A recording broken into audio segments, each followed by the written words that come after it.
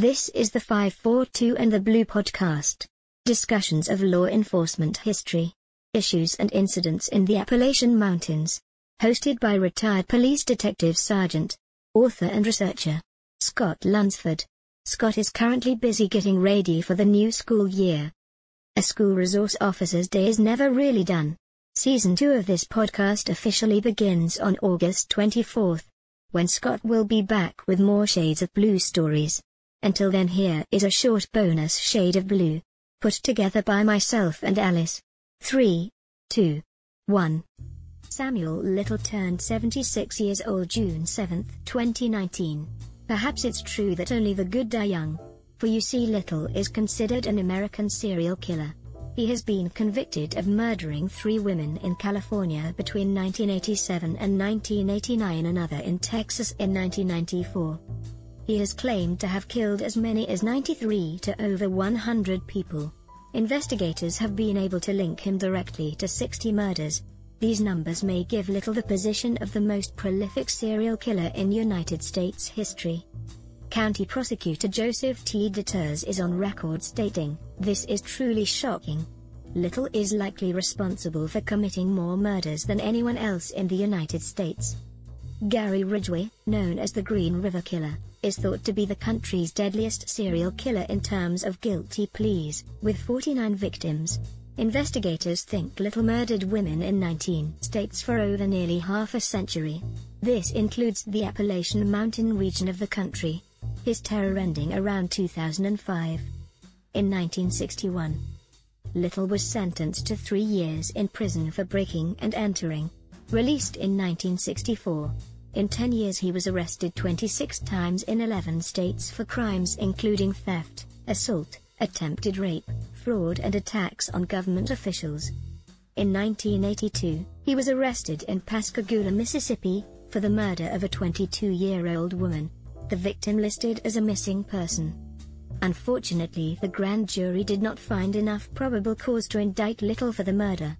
While being investigated in Mississippi, Little was sent to Florida to be brought to trial for the murder of 26-year-old Patricia Mount, whose body was found in September 1982. Witnesses identified Little as a person who was with Mount the night before her disappearance. Again, due to mistrust of witness testimonies, Little was acquitted. Little grew up in Ohio and is linked to at least 5 murders there. Little was arrested in a Kentucky homeless shelter in 2012 and extradited to California, where he was wanted on drug charges. It was then DNA began linking Little to other homicides. All women, all beaten and strangled. Other women testified in his 2014 trial that they narrowly escaped similar contacts with him. Convicted this time and going through the appeal process, he remained defiant and maintained his innocence, though prosecutors believed he was responsible for more deaths. Little remained tight-lipped about other crimes until Texas Ranger James Holland visited him in prison to discuss unsolved cases in Texas. Out of appeals, sick and infirm, Little began to confess. Texas was not the only location of incidents. Investigators from across the country traveled to California to investigate cold case killings, on the information from Little. At this point in his life, he is determined to make sure that his victims are found. Nothing he has admitted to has proven to be false. Little has painted and drawn portraits of several unknown women he said he killed, and the FBI has released them in hopes they will close long open files. Many of his victims were deliberately chosen because they would not be missed. Sex workers and addicts whose deaths don't draw police attention. Little would punch his victims and strangle them. Those deaths thought to be overdoses, accidents or natural causes, according to the FBI. Little targeted women for other features. He said, specifically looking for girls with a certain neck type that he liked. This is an example of just how twisted the man is. If it's true only the good die young, perhaps Little will at least be around to give some closure to some of his victims' families. After that he can just rot in hell.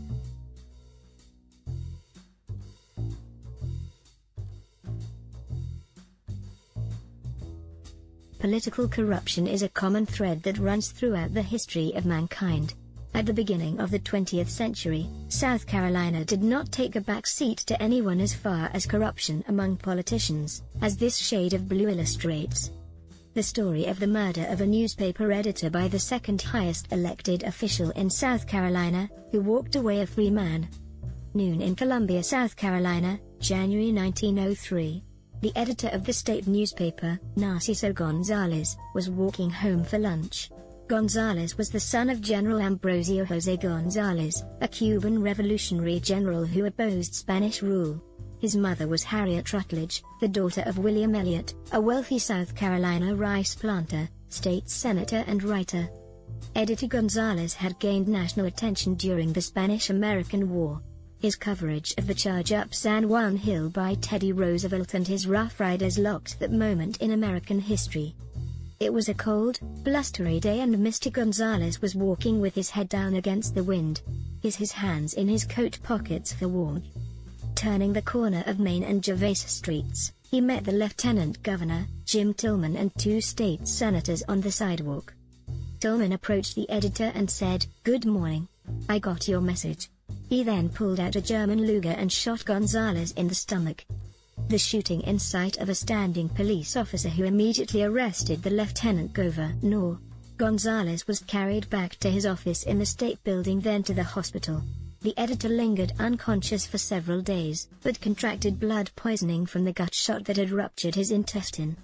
When Gonzalez died, most of the businesses in Columbia closed in honor of the man who had started the state newspaper in opposition to the politics of his killer's uncle, Governor Ben Pitchfork Tillman. Several hundred people braved a cold, rainy day to pay tribute to the fallen editor.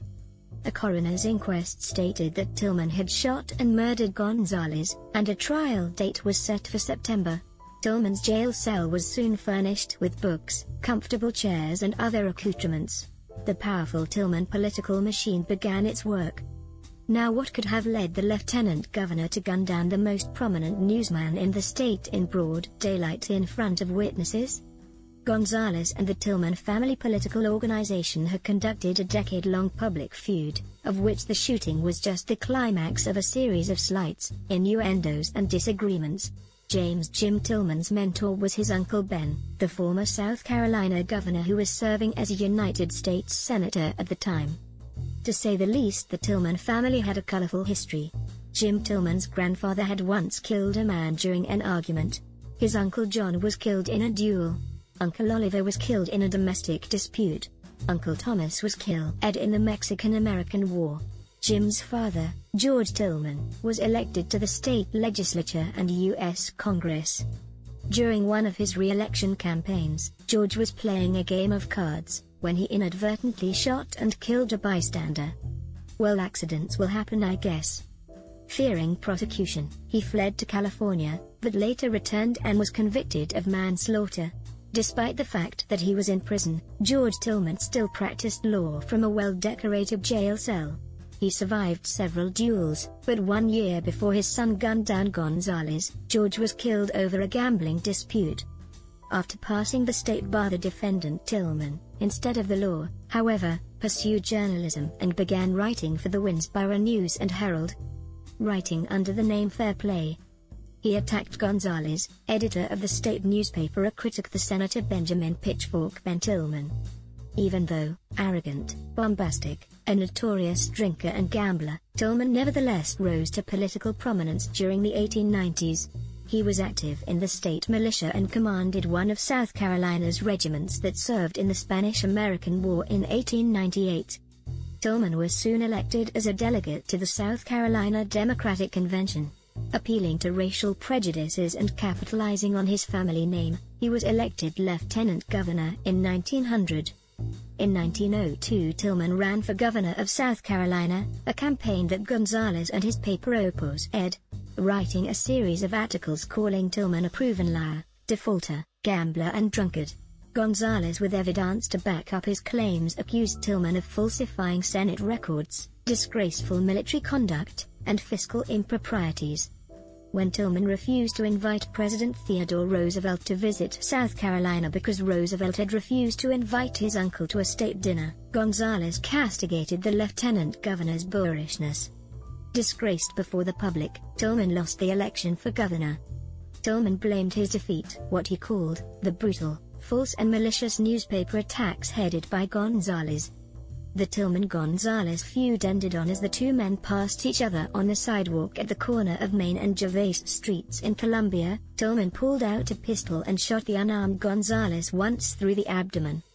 The editor staggered back to his office and was soon taken to the hospital, where he died on January 19, 1903. Tillman was arrested and charged with murder.